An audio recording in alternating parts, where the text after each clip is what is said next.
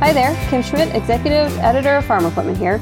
Welcome to Farm Equipment's podcast series, Our Dealer Story, which dives into farm equipment dealers and their unique stories. In today's episode, editor-publisher Mike Lessiter sits down with Eric Mason of Utah's Mason Machinery in Denver, just prior to Eric's board meeting with the Far West Equipment Dealers Association. That's not a good way to run your business. If you're running your business on trying to play defense, then you're running it the wrong way. You have to look at what your business needs and what your customer base needs. Don't think that you should sign it for that reason. I think you should sign it because it makes sense. That was Eric explaining how Mason insists on doing what's right for his dealership and not acting in reaction to manufacturers' demands or whatever the next dealer over might be doing. Eric shares a lot in this conversation, including how his grandfather got an Alice Chalmers dealership by raising his hand at a local gas station, which he would successfully run for many years out of Hilmer and Reva's garage, how his dad Alan left a high-level position and tossed in all his chips for the family business in the mid-1980s, the hole the Masons had dug for themselves during an earlier chapter of Turning and Burning, and how a switch to new business software showed a problem that could have been fatal to the business if it had remained unnoticed. Before we get rolling, thanks to our sponsor HBS Systems, a multi-generational company that for over 30 years has provided leading-edge systems and software technology designed specifically for ag and construction equipment dealers. So here we go, the Our Dealer Story conversation with Eric Mason of Mason Machinery. Yeah, we're Mason Machinery. We're located in central Utah, which is 150 miles south of Salt Lake City. That's our main location. We have two locations. Our second location we opened up in 2011 in it's a suburb of Salt Lake City called Springville. Yeah, we're in our 8th year there. It's been going well. It's a smaller operation in Springville, but we have about 7 employees there.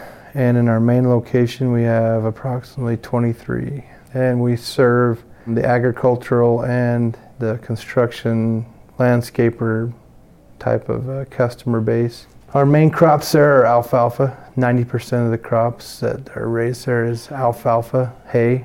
It's good protein hay. They send a lot of the crops that we do to California, to New Mexico, Texas, or export it there because of the high protein for the dairy farms. There's also grain corn and silage corn raised there, as well as some different grains that are harvested. So it's a neat little operation, neat area in Utah because there's a lot of mountains there. It's a mountain-based state. A lot of the state's not even farmable because of all the vast national parks and the mountains and stuff, but all the little valleys and all the beautiful communities that you drive into, there's all these neat farming and farming communities that we get to deal with that are humble people. So we're pretty fortunate. The customer base, they are raising the alfalfa to sell it to dairy operations. A lot of guys do raise the alfalfa and sell it, export it, but there is several people that are cow-calf operators that raise their own. They have their own operation with their own cow-calf, and then they raise their hay to feed it and keep it. So yeah, we have a mixture of both.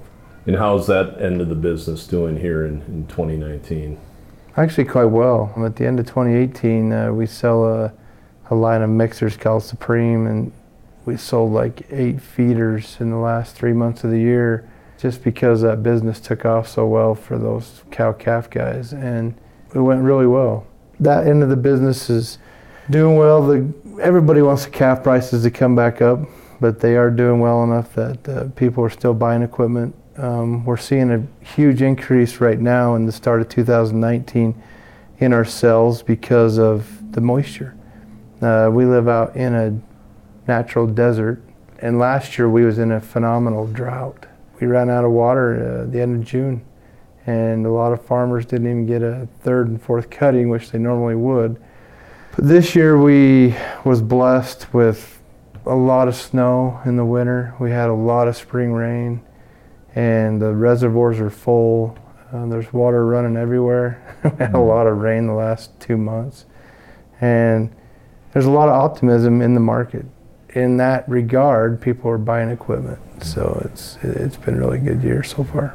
That's good to hear. I'm in Wisconsin, We have a lot of small dairies. It's interesting to hear that, out here you're in a different part of agriculture that's doing pretty well and looks pretty good for the next few years, I take it. Would the outlook be fairly solid at this point? It should be. I mean, we look at the feeder hay prices because that's what people focus on when they sell their hay. They look at feeder hay prices, which is hay quality that didn't quite meet dairy standards, and then they look at the dairy hay, and those prices look really well. They look really good, so the optimism is up. There's always the worry right now that the tariffs and our administration is playing with the market, and it's hurting the trade wars has hurt the dairy market, especially when it come to that NAFTA agreement between Canada and Mexico. We had a lot of that dry milk, a lot of powdered milk that was going to Mexico that stalled out for a little bit. So a lot of our bigger dairies, because we have some bigger dairies in our area too, they were pretty upset. And then because let's just face it, the dairymen have been struggling for the last 5 or 6 years. I mean, they get a little bit of a bump and then it just drops back down for a while. So that's been kind of a worrisome thing, is people talk about that tariffs and they talk about the trade wars a little bit. But as far as the overall economy of the ag, I think it's on an upswing for us in Utah. I really do. You had mentioned the Supreme. Well, we've had them since probably since 1989. We've sold them consistently, but some reason we had quite a spike in sales in that product line last year with the feeders, because I would attribute it to we had such a drought that the farmers couldn't take their animals out on the rangeland for the winter, and they couldn't take them out to the desert because there's no range grass out there. It was just it was burned up. There's just nothing there. So they had to keep them home, had to feed more, and so they had to have better feeders to mix the rations, and they had to mix different commodities together. So I think it really helped that way for us. Maybe jump into the history of the business. Your dad could share this history, but I like also your third generation, correct? Yes. So that you've heard the stories passed down, and some of those things that really get in your head that make you think about the business and what was grandfather told you, dad told you, all that kind of thing. But start with the broad history picture on the company. Yeah, so we started our business. Mason Machinery was started by Hilmer Mason, who is my grandfather, in 1948, out of his home in his garage. It's quite a story because my grandfather was a farmer. He was a beet farmer. They had a sugar beet factory there in our valley, and he'd raise sugar beets, and he had a sugar beet topper. He'd also do alfalfa as well. But he always liked Allis-Chalmers, and Allis-Chalmers was just a good tractor to him. And he was sitting at the service station one day, and there was a Allis-Chalmers rep that come around named Don Courtney, and walked into the store and said, "Is there anybody here that wants to sell a good tractor?" And everybody just sat there, and anybody at all. And my grandfather finally raised his hand and said, "I'll sell them for you." So he took grandmother's car out of the garage and took his car out of the garage and put an AC sign above his garage and started fixing tractors in his garage and selling them. And he'd take a new one out to the field and demo it and use it. And that's how it started. And it eventually evolved to, he built a little one-bay cinder block building down by the highway in the 70s. And my grandmother and him were the only ones that ran it. And he would go out and farm. He had to still farm.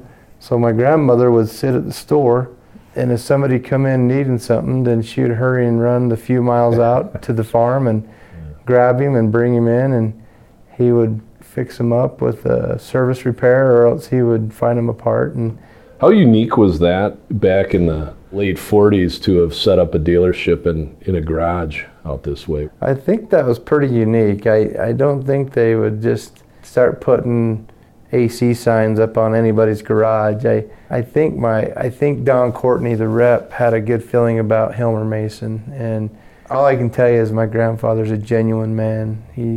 His word is gold, and I think Allis-Chalmers felt something when they met Hilmer, and they knew that they could make something work there. I don't think it was very common to do that. But they was kind of a tag team. She was a cute grandma. They're both passed away at this point, and I miss them dearly. But they was running that business, and it got to the point where it was growing, and he just couldn't handle it by himself anymore. And my father wanted to be independent, so he went on his own and went to work at a coal mine. He was up there for probably 10 years, and he was really successful. Your dad's name is Alan? Alan, yes. Alan is my father, and he was up this coal mine. He was there 10 years, and he was really progressing. He was making really good money, and he was a foreman, a boss. And my grandfather grabbed him one day and had one of those father-son talks and said, I feel like Mason Machinery can be successful, but I can't do it on my own. I'm at the edge of my limit. I need your help. And my father come to a crossroads. He had to give up a lifestyle that he was used to. And he was making probably 6 figures back in the 80s, which is pretty good money. And he'd have to go back to making significantly less to come back and help build this company. And he went home and thought about it and prayed about it and thought, this is I need to come back. I need to help my father. So he left the company up there, Coastal Energy, and he sold his stocks, his shares. And with those shares, he built the new building. And bought the land, built this new building. And just a real generous thing he did, and it was a nice building. It's one we're still in today, actually. And we've expanded onto it 3 times. But at that point, my father is just one of those die-hard workers, and I view him as my hero, and I want to work like him.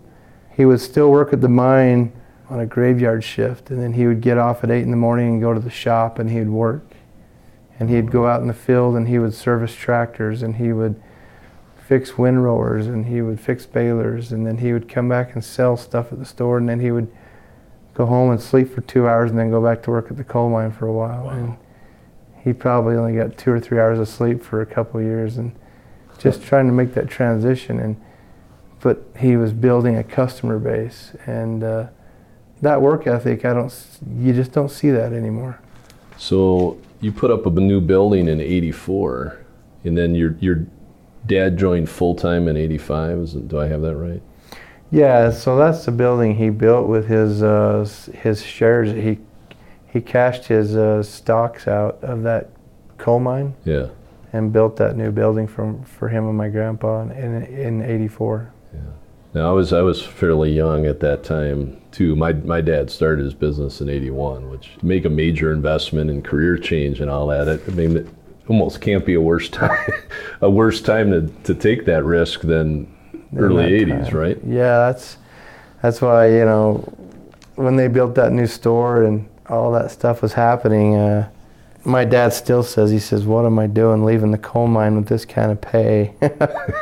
Building a new building, and look at the economy and the ag economy right now and the interest rates. But he had faith. He had faith that it would be okay. Those are fascinating stories to me that I feel like our generation, our kids' generation, needs to know the risk and the chips that were thrown on the table and just how there was no way out. You just had to make it work and figure out how to make it work, which you mentioned earlier. Some of that it seems absent today, generations later. Yeah, there's not a lot of blind faith in the generation you see today. It's the work ethic's not there and the blind faith, and I think that we're lacking in a lot of those values that you've seen back in that second generation of my father in the 80s and the 70s. I wish that we've seen some of those attributes today. There's a work ethic that is non-existent, and the sacrifices he made with his kids I didn't see him very much, but I knew what he was doing. But it got to the point, if I wanted to see him and I knew he was going out, because he always went out on these calls to go help people, I'd just jump in his truck as an 8-year-old boy and I'd say, where you go? I want to go with you. So I'd take off, and I just love watching him work on those balers and work on those tractors, and it just impressed me, his customer relation skills.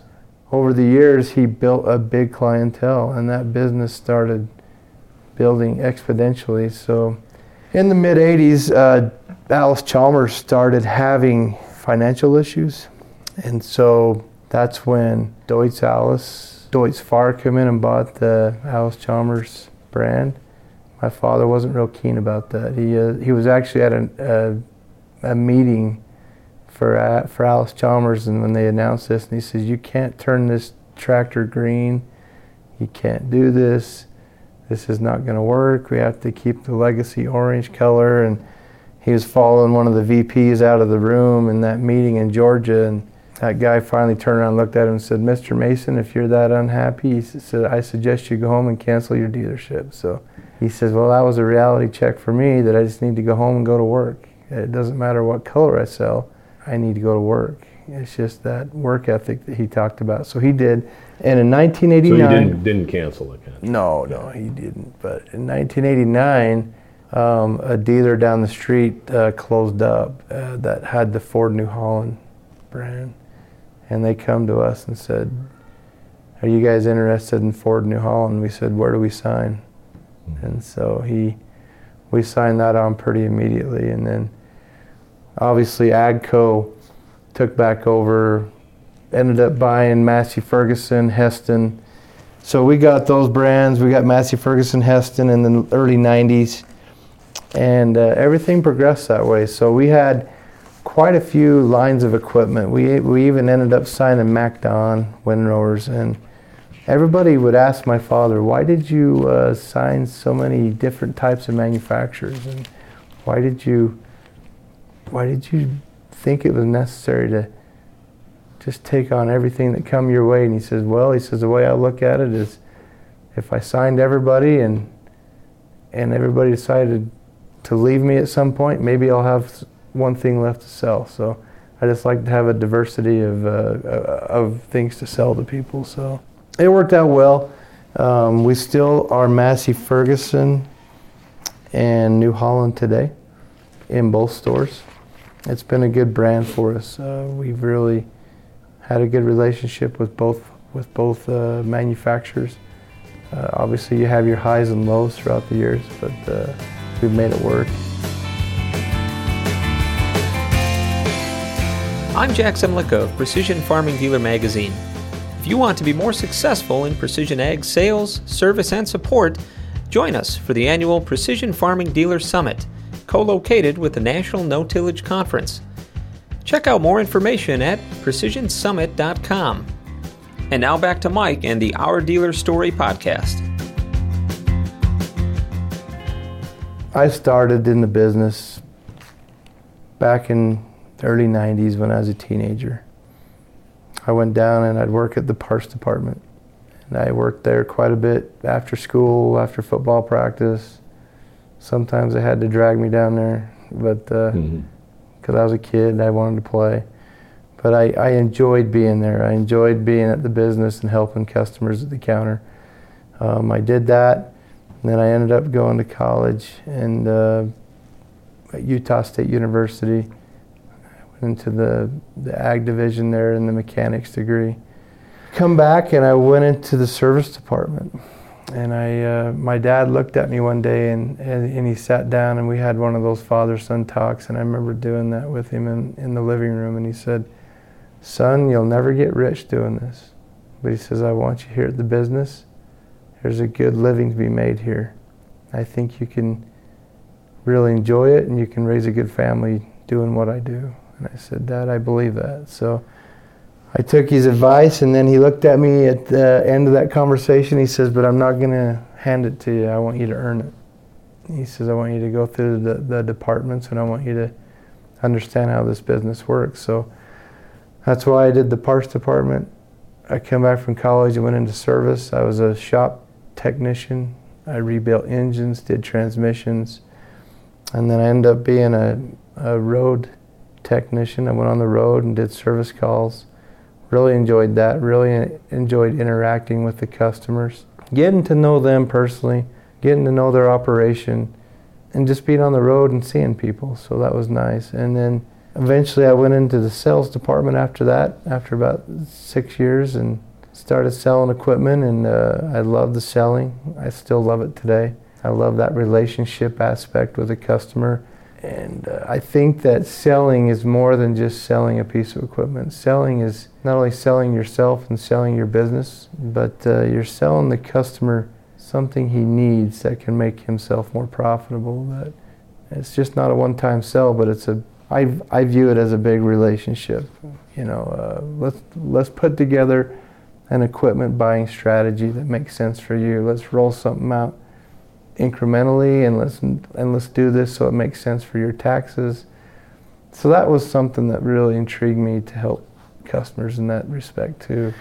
So finally in 2010, my father come to me, and I could tell that he was growing frustrated. And he looked at me and says, "I need you to start running the operations of the business, because I'll be honest with you, Eric, I'm getting tired of these guys. I'm getting tired of the manufacturers and all the pressures they're putting on me. Because one of these days, I'm afraid I'm going to tell them to send their trucks in and load up all their stuff and go home." And I was like, okay, hang on. Right. Before you do that, let me handle the front end stuff. And he was pretty relieved. He's a great man, but he loves to just service stuff. He's still in the shop today.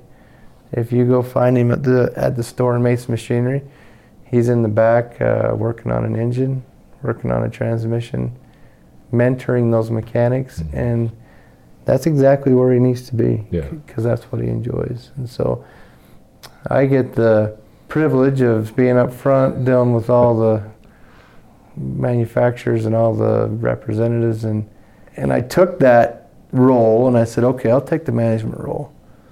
I thought, man, I'm going to make more money, and I'm going to get more time off, and life's going to be easy. And after about 6 months or a year into that, I was like, I'm not making as much money. I don't have any time off. I'm going to call DCFS, and I'm going to turn my dad in for child abuse. Right. So it was a lot different than what I thought it was going to be. But I wouldn't change it for the world, because I have a passion for this business. I have a passion for our business, or our family legacy. It is Mason Machinery, and we just celebrated our 70th anniversary last year. We had a big party at our store. We gave away a tractor. A lucky customer in the area of Delta, Utah won it, a really deserving guy. It was really cool. We made a big to-do. We had the radio station come in. They did a live broadcast. We narrowed it down to 20 people, and everybody got a key, and it was just a really fun event, and celebrating our 70th anniversary in business. And with all the dealer consolidation going on, and with all the mergers going on, yeah, we are just a 2-store operation, and we're still here, and we're still functioning well. Could that change one day? It sure could. I don't have a crystal ball, but I'm happy with the legacy for what we've built so far. Since you started, did you handle an Allis-Chalmers, now AGCO product from the get-go without interruption? Okay. Yeah, we've had AGCO, Allis-Chalmers in one way or another all the way through. So when you go, you're very active in the associations, and you probably travel and get to dealers all over the place. As you get around, what do you find is really unique about your company that maybe other companies don't have? Whatever that is, you know, every dealership has a story. That's a great question. You know, I have been around to a lot of businesses, not only with the Far West Equipment Dealers Association and being the chairman this year. Also, I've been part of a Spader 20 group for about 20 years now, and we go around to a lot of dealerships. And I've seen some similar dealerships as ours, but I think what makes ours unique is probably the family that we have in our business. We have a lot of family, and we have a lot of close-knit employees that feel like family. And I think our customer base feels that. I really don't have a good answer for you on that one, but that's the thing that I can think of. Is there more family besides? Do you have brothers and sisters or cousins or others involved in the business? Yeah, I have an older sister that is a service writer there, Rachel. My brother-in-law, who's married to another sister, is the service manager named Dusty, and I think that's it. Me and my dad, my brother-in-law, and my sister. And then we have a lot of my nieces and nephews that come help during the summer months when school's out. And I have 4 daughters myself, and 3 of them come help in the business during the summer. So it's kind of fun to be around them. Yeah. Do they like hanging out at the dealership? I think they like being around me because I get working those late hours too. And I think they like to be around me, and I don't know if they necessarily like to be around the business all the time. Yeah. But they like to be around their dad. Yeah. That's nice. That's even better, right? Yeah. We learn from our mistakes, right, in this business. And what would be your best mistake, or that the business had made, that left a lasting imprint on how the future is operated? We had quite a shakeup in 2013. Yeah, we was on the verge of maybe not making it. We had some processes that were broken. So I think that was probably the best mistake we made, is we changed business systems at that point, went to a DIS business system, found out that our accounting system was pretty broken, and we had some issues we had to resolve. And as we come together as a group and we discussed some things that were broke, it has made us a better company today for it. We have so many better processes now, so many better follow-up procedures, and so many checks and balances that work that we didn't have before. And it was because of that problem we had in 2013 that we had bad processes. We just had loose processes. There wasn't a lot of accountability because we had a growth pattern in the 2000s, probably from 2005 to 2011. We grew exponentially. I don't know what it was. The John Deere dealer down the street was struggling pretty hard.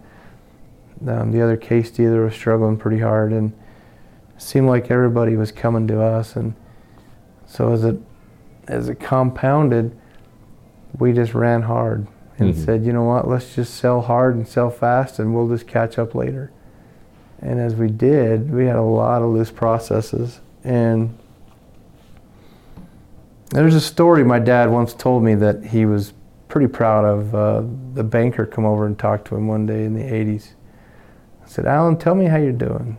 He goes, oh man, we're doing good. Look at this. We sold this much equipment. We've done this. Look how much. I sold this many tractors, this many balers, and we're just rolling in it. And the banker looked at him, and my dad said, I'll never forget this. He said, Alan, you're doing great, but don't ever forget, you can sell yourself into bankruptcy if you don't have some good checks and balances. You got to watch your trades. You got to watch your everything that you're doing. And so the checks and balances is key, that if you don't have those in place, that it will take you to a point to where you turn around one day and you're like, man, this has gotten out of control. It's loose. And now we've got to tie it all back up together. And that's kind of the point we got to. We had a lot of loose processes, and I think we tied it back together, and we got it back running down the straight and narrow. But it was the best mistake we made, because we caught it before it was too late. But it was a pretty scary few years there, trying to get that back in shape. These blessing moments or what have you, if you delayed your business system analysis and investment by another year, that problem could have been a year worse at that point, right? Yeah, it just keeps snowballing and keeps compounding the problem. Was it an inventory issue primarily? Did it just end up taking on too much inventory during that burn? Yeah, we were turning and burning, and we were taking on a lot of used inventory, and we were overvaluing the used inventory, and we were just doing what we could to get every deal. And the salesman mentality, we had 3 or 4 salesmen, they were flexing our muscles, we're not going to lose a deal, and there wasn't good checks and balances there. Like, hey, wait a minute, what is that piece really worth? Do you have 4 prospects for it? Is it good business to take that on trade? Have you done your homework on it?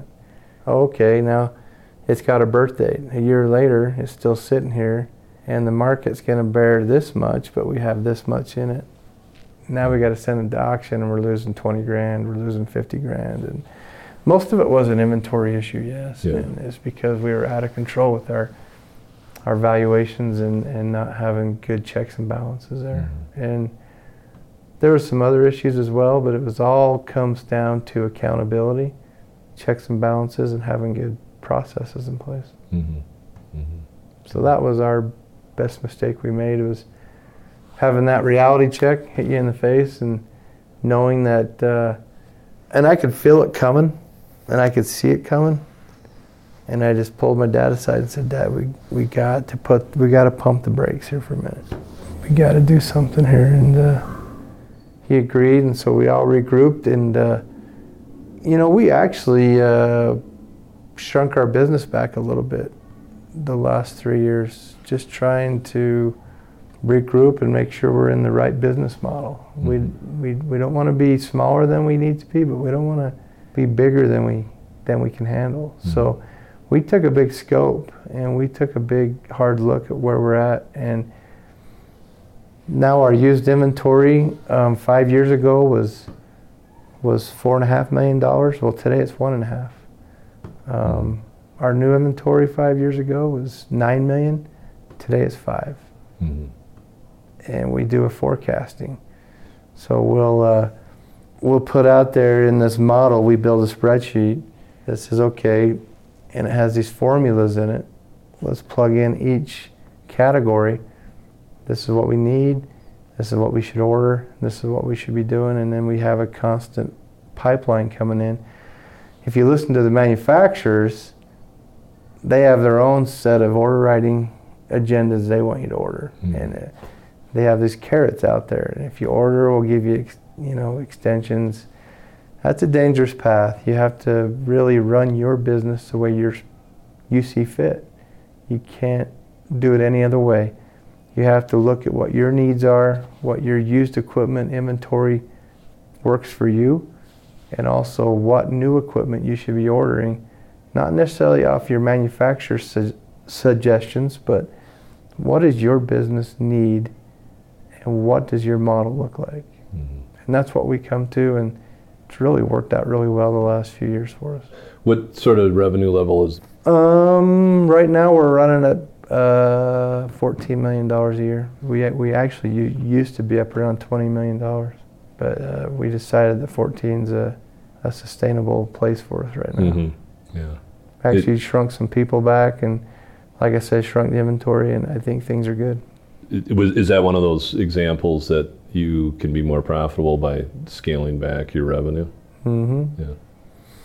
Yeah, we actually found several places where we could save money as far as expenses, and scale back to, there's an old model, and I've been going to Spader companies for their consulting services for years now, but I went to John Spader's Total Management One workshop once, and it hit me during his session where he said, he used an example of a salesman saying, don't worry, boss. I know I'm only at a 5% margin, boss, but I'm going to sell more. I'm going to work harder and sell more, boss. Why sell at a 5% margin and sell more when you can sell at a 12 or 15% margin and sell smarter and still make the same amount or more and not have to work yourself into the ground? Yeah, we want to sell volume. Yeah, we want to have as much of our product out in the field as possible, but we have to be profitable. This model of a race to the bottom with the margin wars, it just doesn't work. And there's some dealers that get caught up into it, and I understand. There's some mega dealers, some big organizations that have multi-stores that probably have some flexibility to get some of those deals because you need that market share. But we've made a conscious effort to be profitable, and we want to make money on every deal. Not a tremendous amount, but a fair amount that we can stay in business. Do you expect that next 5-10 years you'll be at 2 stores, or will you need to, with the way that the business is moving, are you going to need to expand, or what's your kind of longer term vision? It's funny you ask that. In 5 to 10 years, I envision us being bigger than that. I envision us being more 3 or 4. We've already been approached to do more, but it's all about timing.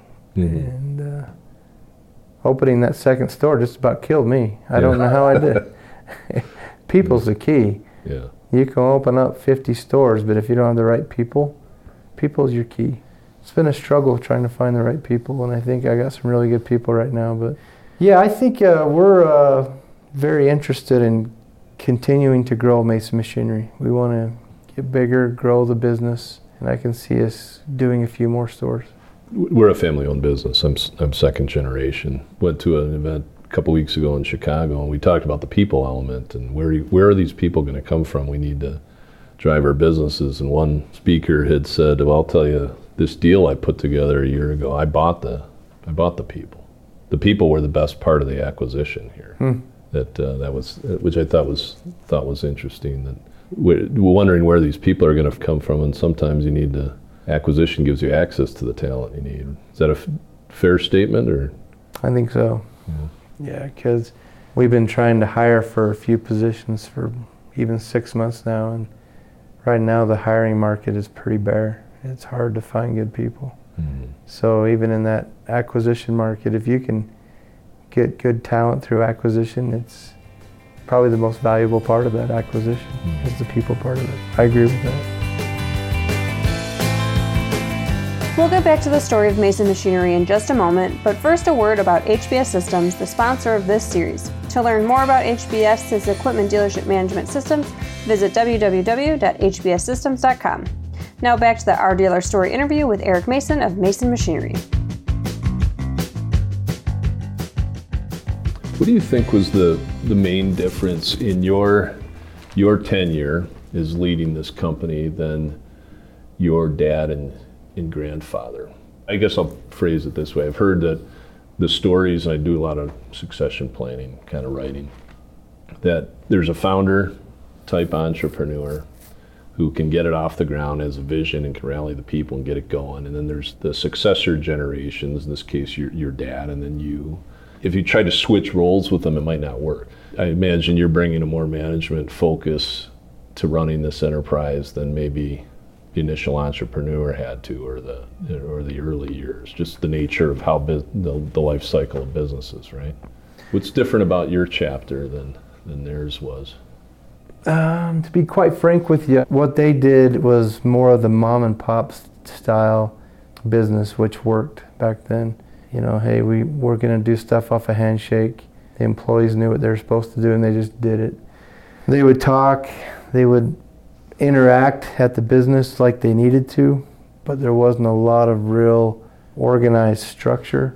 And what I've found that I've had to do the last 10 years is really bear down and put together some real actionable strategies. And just like yesterday, I was in my business, I had a management meeting with all my head people. I get them in there, I have specific items we talk about, I have an agenda up on the screen. Here's our key topics today. I want to stay focused, and I want to have action items when we're done. And I tried to do these meetings when I first started 10 years ago, and it's just like throwing it against the wall and then it just slides down and nothing happens. We talked about it, it was fun, but nothing ever happened. So what I found, and I think that's why my father grew pretty frustrated, because the industry was changing, the people's mindsets were changing, employees were changing, and he couldn't quite relate to that. He's like, look, you have a job, just go do it. What's the problem? Just go do your job. But it's changing. The people's mentality is changing, mindsets are changing. So I find what you have to do, what I've had to do differently, is I have to hold people more accountable, and I have to give people those performance reviews twice a year, not just once, but a mid-season in July and then another one at the end of the year. Look, this is where you're at, this is how I feel you're doing. And then I have to hold people to a standard. Okay, this is what I expect from you. This is what I want done. Are you getting it done? Okay, here's our meeting agenda today. Here's the parts department topics. Here's where we're lacking. I see 3 deficiencies. I want to see these things remedied by our next meeting in 30 days. Service department, I see these things that are really lacking. What's your thoughts? Okay, let's get some interaction. Okay, I see your point. but I think we're really needing to communicate better with the customer during the repair. Let's make some actionable items on this so that we can talk about them next month. So I'm more of a guy that's an action item guy, and holding people accountable and asking for it to get done and not assuming that it's going to get done. And I think that's the biggest difference I've seen, is asking for the action to get done and then following up constantly, Right. which is exhausting, but it has to be done. Right. Is this a business system that you implemented, or did you come up with it on your own, or this system of how you are running the business? Is it? I actually, as well, in 2013, hired a outside accounting group to come in and run my books, called the Ascend Group, and Ryan Gardner is one of the partners. He's actually become a really good friend of mine, but he still comes down once a week and we talk about business and our financials, and we talk about practices we're doing, but he's been a huge help too, as far as helping me with the business practices. And then I'm always looking for cutting edge change. I really am. I actually hired New Holland to come in with their growing dealer profitability program. It cost me quite a bit of money, but what they do is they bring a team of people in and they interview all my employees. They call my customers, and then they get my management team together and they say, okay, this is what the employees said. We asked these questions. This is what your customers are saying. And now let's talk about some deficiencies. And we're right in the middle of that right now. And it's very eye-opening what I'm finding from my employees and from my customers that they're calling. And they're helping me with realizing I have to have some action items and some things that I need to keep following through with. And so between this firm I hired that does my books, and also always looking for cutting edge programs like this growing dealer profitability that I signed up for, I think that's helped me with my management style. How long has that New Holland program been around? I think they've been doing it for a couple of years now. Yeah. And they really focus on the after sales part of our business, which is the parts and service. They guarantee they can, after they're done with us, that they can help grow our parts and service business by 20%. Are you seeing that, or is it too early in the process to? We're into it about 4 months now, and I don't think I can really measure it yet. Probably by the end of the year, I hope to see a good measurable result on that. Yeah. That sounds like an interesting program, and they're putting some teeth into helping their dealers do better, it sounds like. Well, it makes me feel good that they care and they want me to be more profitable, not just asking for a sale, not just asking for a market share. They're actually saying, look, if we know you can be healthy in your parts and service, then we know that your sales will come. Let's face it, if your customers trust your parts and service department, they're going to buy equipment from you. Yeah. So I think it's pretty key that New Holland's focus on that, trying to help us get healthy. There would probably be some dealers who would be reluctant to do a program like that, to show warts and all to their major line. Had you seen any of that or heard any of that, or not? What was your reaction to? I was resistant at first. They've been asking me for about a year. At the end of the day, I said, I got to park my pride at the door. It's not about pride. It's about, do we want Mason Machinery to get better? And that's what it's about. I want us to get better. I always want us to grow, get better, and find new solutions to take care of our customers. And that's what it's about.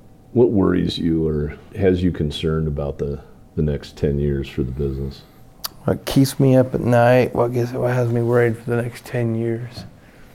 Making sure that I'm leading this company in the right direction to a growth pattern that is sustainable and profitable. I always worry that I'm doing the right thing and that I'm taking this company in the right direction. And I do lay awake at night asking myself, are you doing the right thing? Are you bringing in the right programs? Are you listening to the right people? Are you implementing the right processes? We've had some customers leave us, and we've had some come back, and I always wonder why. And I've actually decided to take a drive, and I took a drive and went to talk to a few of them that left, and it was pretty hard conversations, but what it simply comes down to is relationships. We don't feel like we had a relationship with you anymore, is what they say. And so I think that's the key, is that I lay awake going, okay, how do I keep the relationships with my customers strong, leading this organization in a good, profitable manner, in a direction for growth? And so that's probably what keeps me awake at night. Where do you gain the confidence that you need to address those things? Is it through this New Holland program or Spader Group, or?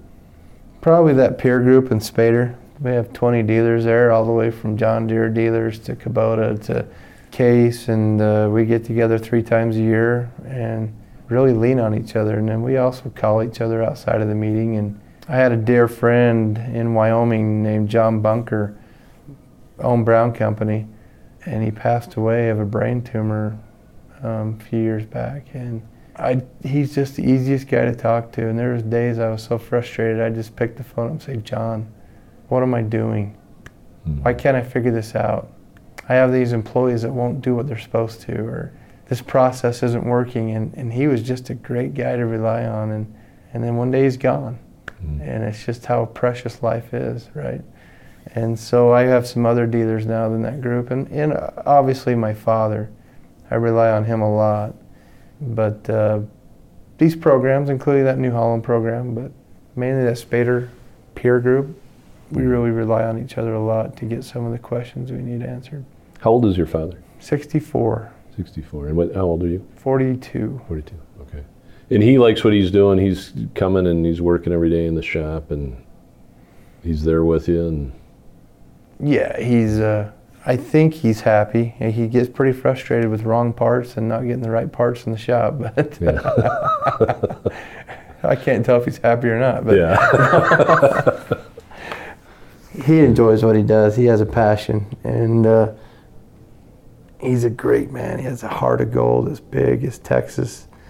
He'll do anything for anybody, and he enjoys what he does. I think he'll spend his last breath there at the dealership. Yeah, that's how my dad is too. And I don't want him to. He's down to 3 days a week, but I don't want him to go anywhere else because it keeps him young, and yeah. And I don't think he'd necessarily want it any other way. If they do quit, a lot of times they're gone in a shorter time. They need something to do, and he's a great man. Like I said, he's my hero. He's my mentor. I enjoy being around him. In fact, just recently, I found myself not being able. I just have this business relationship with my father. All we do is talk about business. Sometimes it's a strained conversation.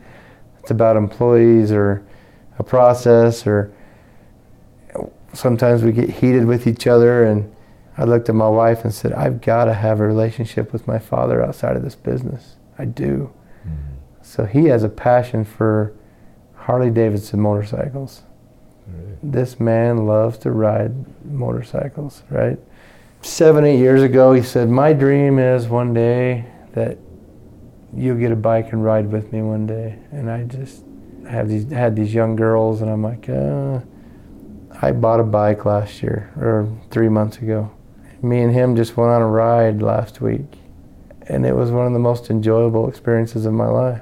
Yeah. Because we stopped and got an ice cream, and we sat there and just talked by this big lake, and just talked about life, and talked a little bit about business. But it was it was nice. I'm going to do more of that with my father outside of the business, because I need that. Come visit us in Milwaukee. Oh yeah, that's the home of Harley. We're 10 minutes away from the factory. Are you? Yeah. That's incredible. Yeah, you should put that on the list. We'll have to ride our bikes out there. Yeah. Every 5 years they do the big celebration. I mean, city's taking over. It's cool. Wow. Yeah. Yeah, we'll have to come out there. Yeah. Going back to the origins of the equipment dealer world, a lot has changed in the business. It's changed in, the farmers, the type of farming they're doing, the size, scope, how big they are. There's lots of changes all around us. But what I'm going to ask you is what hasn't changed since the 40s when the tractors started hitting. What are the unchanging truths of what it takes to succeed in the farm equipment business? Then I guess part two of the question is what tomorrow looks like. Well, what hasn't changed is hard work and dedication. I mean, you still got to get up before dawn, and these farmers have still got to get out and plant their crops. Still got to put a lot of time in. Still the same process, putting that seed in the ground, getting the right fertilizer to it, the right water to it. Now, is there some new technology to help do that? Yeah, but that has not changed, and the values haven't changed, in my opinion. If you look at the farmers' values, the values are still there. The one of integrity and respect. And I think those, if you look at the 40s or 50s, even to today, that American farmer, they're doing more with less. They don't have as much ground as they did back then. Yet we're still getting more yields, getting more crop off of a smaller amount of acres. So yeah, I think that hasn't changed, is that the values are there, the work, the mentality, the work ethic. But what is changing is how we get there and how we make it better with the technology. The technology is probably the single biggest driver in the industry right now. The automation, the intelligence that's coming into this farming industry, the autonomous tractors. I don't know if you've seen those, but these tractors that some of them don't even have a cab, and they drive, and the farmer's driving them from their home. Mm-hmm.